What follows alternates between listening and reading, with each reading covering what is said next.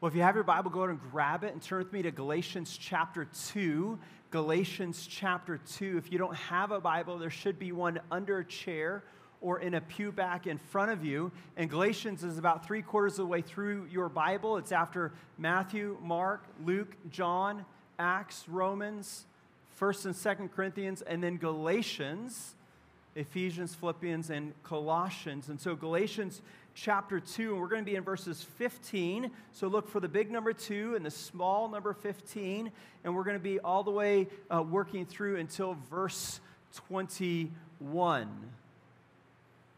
So on December 23rd, 1972, the Pittsburgh Steelers were trailing the Oakland Raiders 7-6 with 22 seconds remaining when quarterback Terry Bradshaw on the 30-yard line dropped back for a pass, and as he threw the ball intended for John Fuqua, and it bounced off of Jack Tatum's head and into the hands of Franco Harris, who ran it back for a touchdown. Many of you know that as the Immaculate Reception. Shocking, isn't it? On October 15th, 1988, Game 1 of the World Series between the Los Angeles Dodgers and the Oakland Athletics, heading into the 9th inning, the A's were ahead 4-3 and had their dominant closer, Dennis Eckersley, on the mound, where there are now 2 outs when famed manager Tommy Lasorda sends up a hobbled Kirk Gibson, who barely has the strength to make it to the plate, where he takes 3 balls and 2 strikes. And as the camera zooms in on Gibson, you see him purposefully shaking his leg to get some sort of movement in his leg because he is hobbled that much. When all of a sudden he takes a pitch and he sails it over the outfield wall, winning the game 5-4. Shocking, isn't it? On November 19th, 1999, John Carpenter breezed through 14 questions until he reached the final question, which was, which of the U.S. presidents appeared on the comedy show called Laugh-In? At that moment, he used one of his 3 remaining lifelines to call his dad and declare to his dad that he would be the first one to win Who Wants to Be a Millionaire? Shocking, isn't it?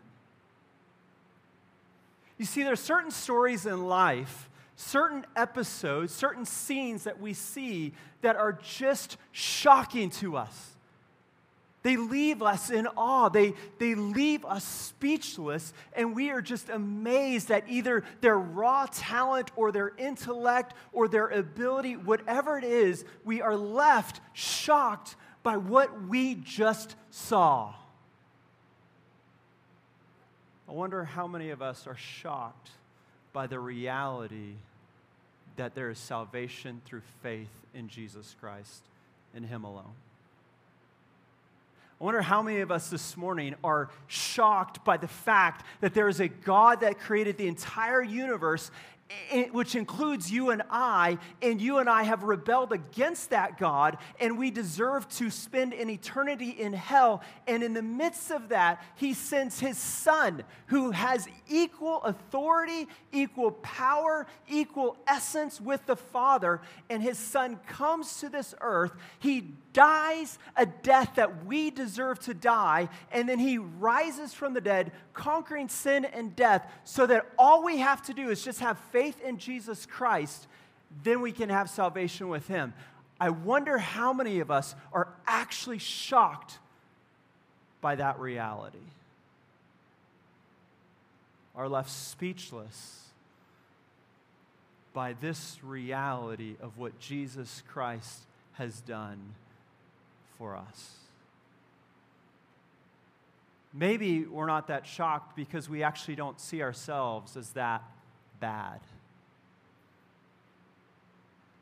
Maybe we're not shocked because we actually think we're pretty decent people, especially compared to the person sitting next to you or the person across the room. Maybe we're not that shocked because we actually don't think that we need that much help. Like, if God's going to grade on a curve, sure, I'll take that, but I would have passed the test by myself. And so we're not that shocked by the reality of salvation through Jesus Christ. And this morning, what I'm hoping and what Paul is going to show us in our passage is that we should be utterly shocked by our salvation. That our lives, our minds, our hearts should be in awe over the reality of what Jesus Christ has done for us. And to see that, here's going to be the main point that we're going to look at this morning, and that is sweet salvation comes through shocking justification. It should shock you that you are able to be made right with a holy and righteous God. Now, this idea of justification, Wayne Grudem defines in his systematic theology. Listen to this. It is the instantaneous legal act of God in which he thinks of our sins as forgiven and Christ's righteousness as belonging to us and declares us to be right in his sight. Did you hear the threefold nature of what justification actually is? It is that your sin is forgiven. It is that your righteousness is wiped away because you have none, and you are given the righteousness of Christ, and then you are declared right before God. If you actually took a moment to think about that reality, it should shock you. And so that's what we're going to look at this morning. And so as we do, let's go ahead and read our passage this morning. And so would you stand with me as we read God's word? This is our opportunity to honor the Lord as we hear from him speaking to us. Galatians chapter 2, starting in verse 15. We ourselves are Jews by birth and not Gentile sinners. Yet we know that a person is not justified by works of the law, but through faith in Jesus Christ. So we also have believed in Christ Jesus in order to be justified by faith in Christ, and not by works of the law. Because by works of the law, no one will be justified. But if in our endeavor to be justified in Christ, we too were found to be sinners, is Christ then a servant of sin? Certainly not. For if I rebuild what I tore down, I prove myself to be a transgressor. For through the law, I died to the law, so that I might live to God. I've been crucified with Christ. It is no longer I who live, but Christ who lives in me. In the life I now live in the flesh, I live by faith in the Son of God, who loved me and gave himself for me. I do not nullify the grace of God, for if righteousness were through the law, then Christ died for no purpose. This is the word of the Lord. All God's people said, praise be to God. You may be seated. This summer, we are taking time to just stare at salvation, the reality that you and I have sin, and somebody must pay for that sin, either ourselves or Jesus Christ pays for that sin in our place. And we are just taking a moment to stare at that reality because we need a sure foundation for life. We need a sure foundation to be able to build our lives upon. And so we have to understand what this salvation actually is and what it actually means. For us to lead our families, for us to live godly lives, for us to protect the gospel, we have to actually know what it is. And so we've been looking at different facets of this gospel. And we saw in week 1 what God has done from eternity past in choosing people to believe in Him. And then within time, He sends His Spirit to regenerate us and give us new life. And our response to that is one of repentance, where we turn from our sin, we turn from ourselves, and we trust entirely in Jesus Christ. And when we do that, this other reality happens where we are declared right with God. It's called justification. Our sins are wiped away, and we are given the righteousness of Christ. And if we actually stop to think about our life, it should shock us. And so to help us with that, I want us to stare at 3 realities of this justification. Let's look at the first reality, and that is justification flows from faith. It comes from faith. So the letter to the churches in Galatia is a letter to multiple churches in the region of Galatia, which is present-day Turkey, and it's one of the first letters in the entire New Testament. It's where the Apostle Paul is writing to this church to kind of clarify what salvation actually is. And as he clarifies what salvation is, we see that there's a problem within this church. The problem is that the Jewish people have taken Jesus and they've added their Jewish rituals, thinking that together, that is how you obtain eternal life with God. And it's so enticing that even Peter is led astray.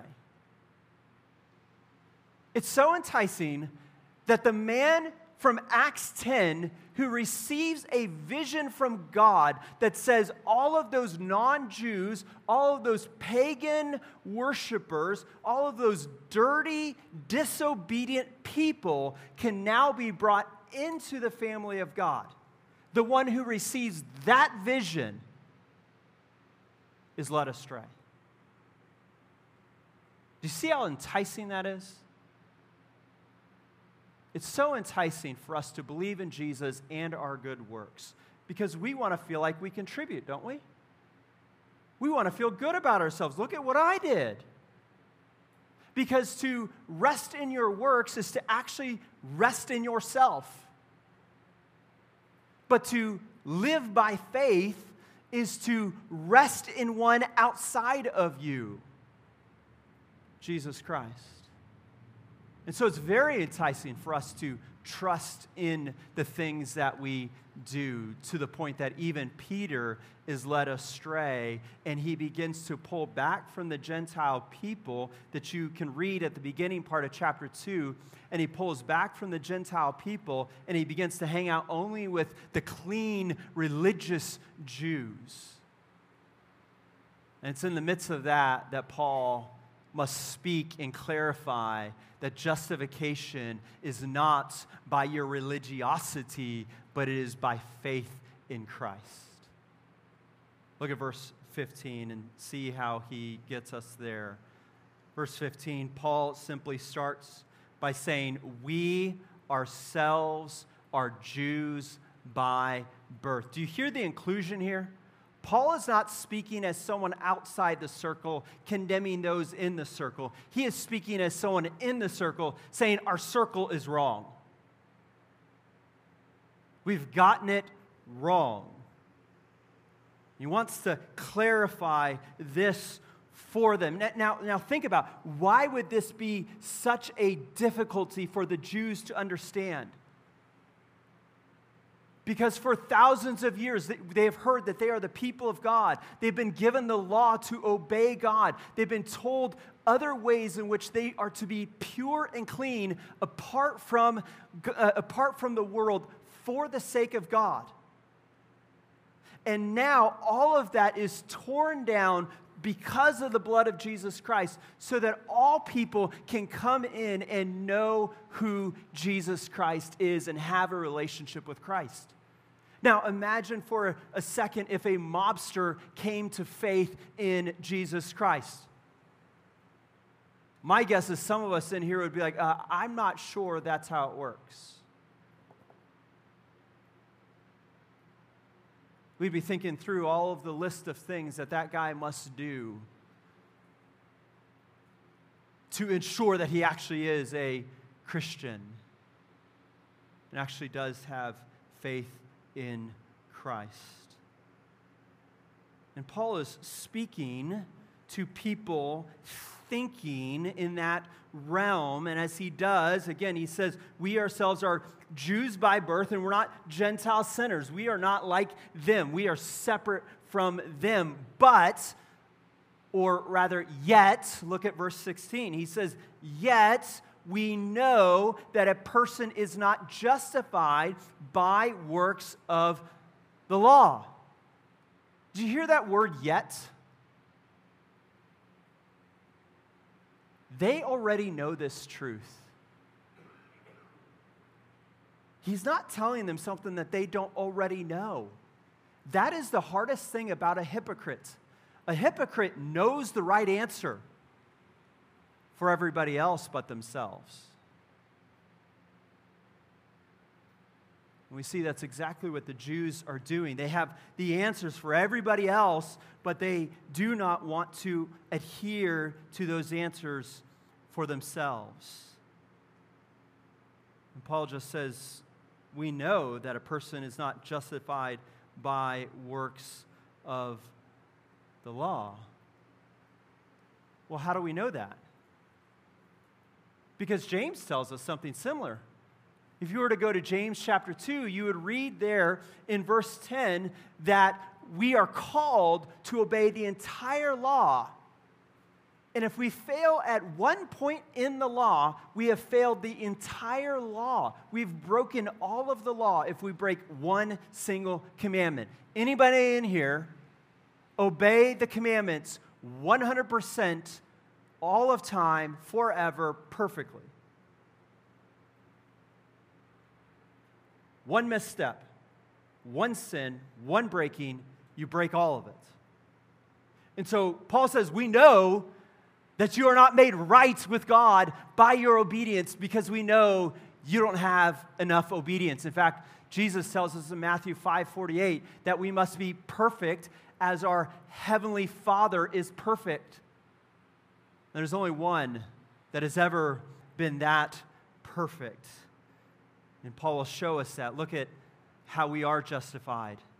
It is through faith in Jesus Christ. It is not by resting in your ability, but rather it's by recognizing you have no ability. But there is one who does. Jesus Christ. The one who lived perfectly. The one who died the death that you and I deserve to die. The one who conquered death, conquered sin, conquered Satan, and now gives eternal life through him and him alone.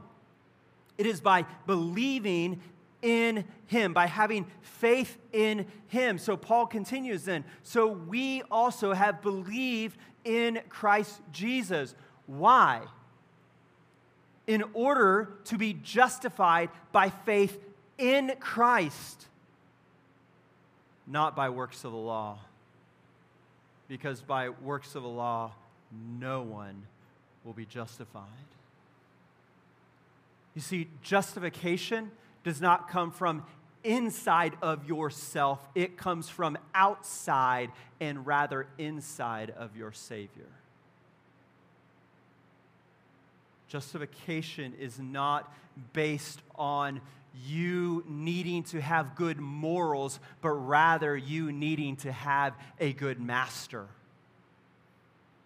It is not based upon your information. It's based upon the transformation that Jesus Christ brings. It is more than what we can somehow muster up. And so what we need to do is we need to first admit the fact that we are not right before God and we have no ability to become right before God. We need to admit our weakness. We need to admit that we need one who is outside of us. We don't need to know right and wrong. We need to know the author of right and wrong and rest in Him. And trust in Him for what He has done for us. And we rest in that by just reflecting upon Him. We rest in that by just pausing and allowing our unsettled hearts, by allowing our scurried lives to just pause for a moment and just stare at Christ and understand Him through His Word. If you read the early part of Matthew, you'll find in chapter 4 of Matthew that Jesus is led up into the wilderness by the Holy Spirit to be tempted by Satan. And do you know how Jesus resists the temptation? He quotes Scripture. He goes back to the reality of who God actually is, and he compares Satan's view of God with the true reality of who God is, and he reflects on God, and he says no to everything else because he realizes he needs the right picture of his Father. Is that you? Do you realize that in the world around us, everything is pointing at you and your ability, what your heart says, what your mind thinks? All of the arrows are pointing inward to you. And do you realize that what you actually need is the arrows pointing up to your Father? And the way you move from the arrows pointing to you and to Him is you start to look at Him and reflect upon Him and learn about Him through His Word. The only way we can actually follow God is if we know God. The only way we can know God is if we actually learn about Him through His Word. I was reading a book earlier this week, Speaking to Men, by Tim Challis called Run to Win. And it calls us men. If you're a man in this room, I want you to hear this. It calls us men to be men who think. So often as men, it's easy for us to say, oh, I'm not a thinker, I'm a doer. I just got to go do something. I don't do that. I don't think about things. And he calls us to be men who actually think that our families will thrive, the church will thrive if we as men step up and begin to use our minds to think about God and set our lives towards Him. Is that you, man? That's what justification does. It helps you to see how unworthy you are and the reality that you are made valuable in God's sight, so much so that He sends His Son to give you life. And the response is that you want to know Him and treasure Him and live for Him. But then there's a second reality. And the second reality is that justification frees us from self. Justification frees us from ourselves. We need to be freed from ourselves. We can no longer operate thinking that we are better than what we actually are. So often we compare ourselves. We look to the person next to us, we look to the person across the room, across the street, across the city, across the country. We say, I'm not like them, so I'm good. Or we have our own standard, and we begin to compare ourselves to that standard, and we say, hey, I've reached my standard, so I'm good. These are all ways that we're looking to justify our lives and our behavior, and yet all of them fail because, as we just saw, one breaking of the law means that you're a lawbreaker. And to go back to the law to try to justify how good you are does not make sense. Because look at what Paul says. Verse 17, he says, if in our endeavor to be justified in Christ, we too were found to be sinners, is Christ then a servant of sin? What's Paul saying? He's saying, okay, we believe in Jesus. That means we are tied to Jesus. And yet we still sin. Does that mean that Jesus is tied to our sin? And that he too is then a sinner? And if he's a sinner, and yet he forgives our sin, why not sin? How often we do that? We do that by downplaying our sin as if it's just a little white lie. Or we downplay our sin as, well, it's not that bad. There's grace for that, isn't there? Or we downplay our sin and say, well, at least it wasn't as bad as them when they did fill in the blank. Is that true of you? Are you a person who is regularly downplaying the reality of your sin?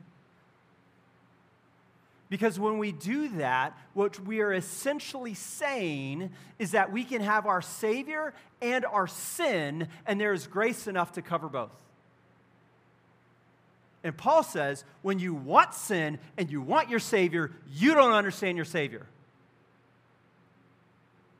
And you don't understand your sin. My guess is if we chronicled all the sins that you've done in your life, and then we stuck you in this room and locked you in this room, and then did all of those sins to you, let's be honest for a moment. You'd probably want someone in jail, wouldn't you?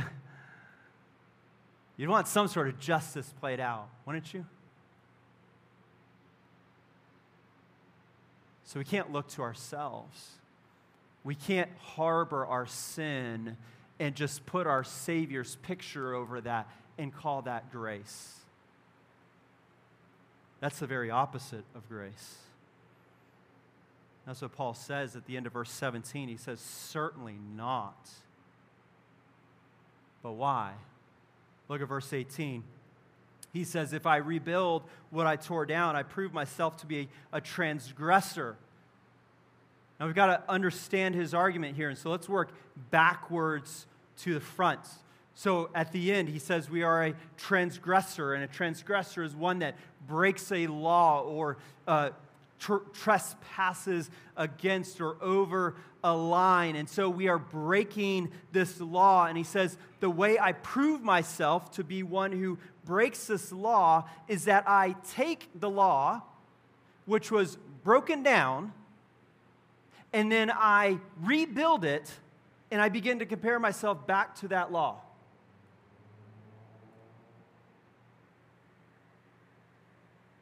So the way I prove that I actually break the law is I take the law and I try to put it in place and prove so often how I obey that law. Do you see the craziness to that? So often we feel like life is categorized in one of two ways. We feel like there are people who are legalists, where they take the law and they do everything they can to obey every single aspect of the law, or we find people who are licentious, which means they take the law and they completely overthrow the law and live life however they want. What's the problem with both? So often we think they're opposing. The reality is they're actually the same, because both of them are looking at the law. They're not looking at Christ. And so we prove ourselves to be a lawbreaker even when we say, I don't care about the law. I'm going to do whatever I want. I'm going to live life however I want to live. What we're essentially saying is, there's the law, I'm going to throw away. We've not introduced Jesus at all to that equation. We are utterly focused on the law. and then we prove ourselves to be a lawbreaker because we know we can't obey that law. So why would we do that? Why would we go there? Why would we seek to try to submit ourselves back to the law just so that we can feel better about ourselves? Instead, what Jesus does is he takes the law away and he gives us a whole new playing field in which we can operate. And he shows us what it actually means to be a follower of him. And so that leads Paul to a reason in verse 19. Notice what he says in 19. He says, "For through the law I died to the law." We look at the law and we realize I failed. All the law can really do is bring death. So by looking at the law, I died. But notice where the hope is. It isn't in me, in my ability, but rather I die to the law so that I might live to God. So notice what Paul's doing. It's a bit of a play on words. He's saying, hey, when I try to obey the law, I die. And so what I'm going to actually do is I'm going to intentionally die to the law so that I might live to Christ, so that I might become aware and awaken to the ways of Christ. I die to the law. I die to the world. I die to the things here and now so that I might live to Christ. And so to go back to the law makes no sense whatsoever because the law cannot make us right. So get rid of it. Trying to obey it or trying to ignore it, both focus on the law and leads us to hell. The solution is not in looking at the law, but rather in dying to the law. They say that the way you get good fruit is that you take a seed and you put it in the soil, and as it is in the soil, it must die, and when it dies, then it begins to sprout and bear good fruit. I don't eat a whole lot of fruit, so I'm going to trust their word that it bears good fruit. The reality of what Paul is saying is that we too must die, that when we are tied, when we are in Christ, we die to ourselves and we die to this world. And so when Christ lives, we then can live, and we can live for God. If you want to be free, the answer is not from yourself. The answer is found in your Savior. The answer is not comparing yourself with other people. The answer is comparing yourself to God and realizing how much you have failed His standard, and yet, despite that failure, He has sent His Son for you to die for you, to rise from the dead and give you new life. And your only response is to be in shock and awe that, oh my, you did that for me. And at that moment, I'm free. At that moment, I'm able to be a good employee because I don't care what my employer thinks of me. At that moment, I am able to be a good parent.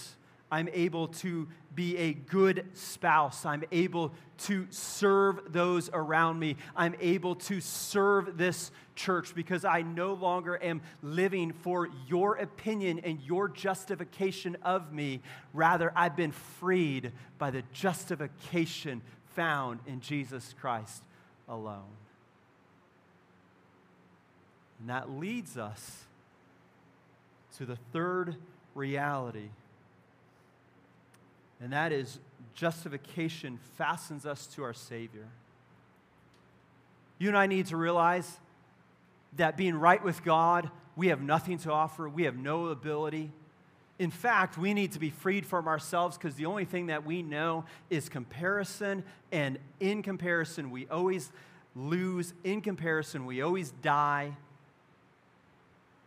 And instead, we need to be tied and fastened to our Savior that doesn't just change eternity, but it changes now.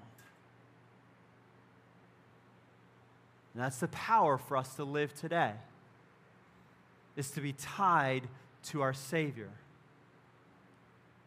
How does that happen? Look at verse 20. Paul says, I've been crucified with Christ.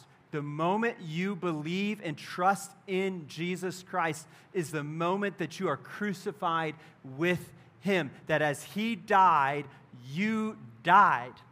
You died to this world. You died to your pleasures. You died to your passions. You died to your mindset and your mentality. And you died with Christ. But notice that death is not the final word. Because what does he say? He says, it is no longer I who live, but Christ who lives in me. Did you hear that? That when we die to ourselves and die to this world, we don't become alive, but Christ comes in us and He lives in and through us. Do you understand who that Christ actually is? The one who is preeminent before all things, the one who created all things, the one who holds all things together, the one who has authority over all things, the one who all the fullness of God dwelled in. That one is the one that now lives inside of you. The one that conquered death, and the one that ascended to the right hand of God, and the one that will return in power to reign and rule for all of eternity. That is the one that lives inside of you. And so the reality is that we die to ourselves and we come alive through Christ. In the life, verse 20, in the life I now live, I live by faith. I don't live based on what I see. I don't live based on what I feel. I live based on what I know to be true about Christ. Church, do you know Christ? The more we know, the more we are amazed, and the more we are freed to live by faith.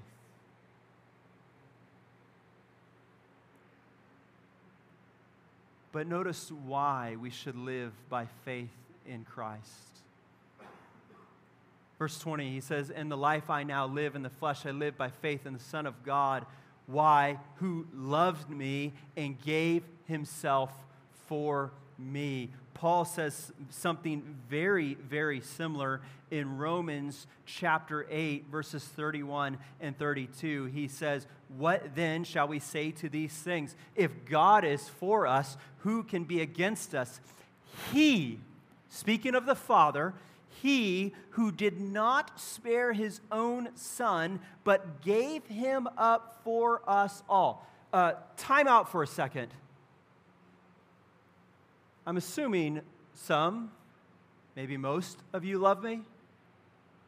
Maybe all, I don't know. I don't know how many of you would give your child for me. And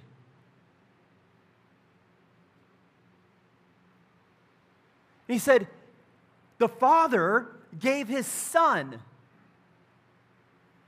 And let me be clear, you know me as a pastor. My guess is you have not seen the inner recesses of my sinful heart, and you still wouldn't give your child for me. And the Father knows the inner recesses of our minds and our hearts, and he did not spare his son, but gave him up for us all. And if that is true, how will he not also graciously give us all things? The power that you and I have to be freed from ourselves and to be right with God is that God freely gave his son for you. And if he did that, how much more will he also give you? What a shocking reality that you gave him for me, and that is just a down payment of all the blessing that you will give me through faith in Christ.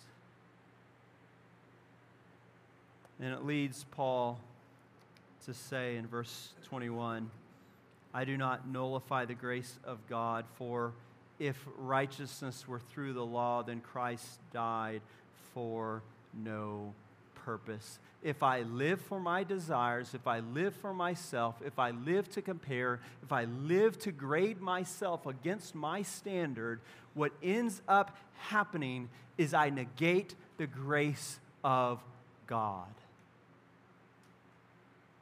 And the onus is back on me to have to earn my way to God, to have to please God in my own power, by my own works. And Christ died for no purpose. It was such a wasted death. Instead, Paul's inviting us to live by trust in Christ, to live by faith in Christ, to live this present life now, not seeking to earn your way to God, but rather knowing who you are in God and then living by faith in Jesus Christ. We have a saying in my house, and it goes like this: this is how a Van Ruler operates. And in that moment, what I'm doing is I'm not telling my kids, here are the 10 things you need to do to be adopted into our family. I am telling them, you are already a Van Ruler. You are already a part of our family. And to be a part of our family, this is now what it means. We live like this. We operate like this. We care like this. Not to earn, but because the earning is already done and accomplished. We're called to live by faith, not to get God, but because we already have God. And do you see the freedom that that brings? The freedom that that brings is that we can actually trust in Jesus day in and day out. Any of you ever had a good friend? My guess is they were a good friend for a season of your life, and then your lives took divergent paths, and you rarely talk to that person again. Jesus is a good friend whose path never diverges, who never leaves, who never forsakes. And as long as we have died to ourselves and risen with him, we are tied to him forever. And so we can ask him for wisdom. We can walk by faith in him. And get this, we can do what is hard. We can actually engage the hard things of life because we're not resting in our power, but we're resting in the power of Jesus Christ. And the only way we get there is if we are shocked, if we are amazed by staring at our sin and staring at the enormous blessing and justification of our Savior, and we are utterly shocked and left speechless, and it draws us out to live our entire lives for him. Is that true of you? Are you shocked? Are you amazed at the justification that is found in Christ alone? Or has that become some second grade thinking that you have somehow moved beyond through your own effort and good works? May we rest solely in the justification that is found in Jesus Christ. Let's pray. Father, so often we look to our own efforts. We look to our own ways to be made right with you. We think if I just perform at a certain level, or if I just do things better than the next person, or whatever it might mean, we are looking for ways to justify our value and our worth. And all of those ways bring nothing but death and destruction. And so, Father, we confess that we run to those ways, and we just ask and plead with you that you would change our hearts, you would change our minds, that we would rest solely and fully in the justification found in Jesus Christ alone. Father, we pray in your Son's precious name. Amen. We're going to move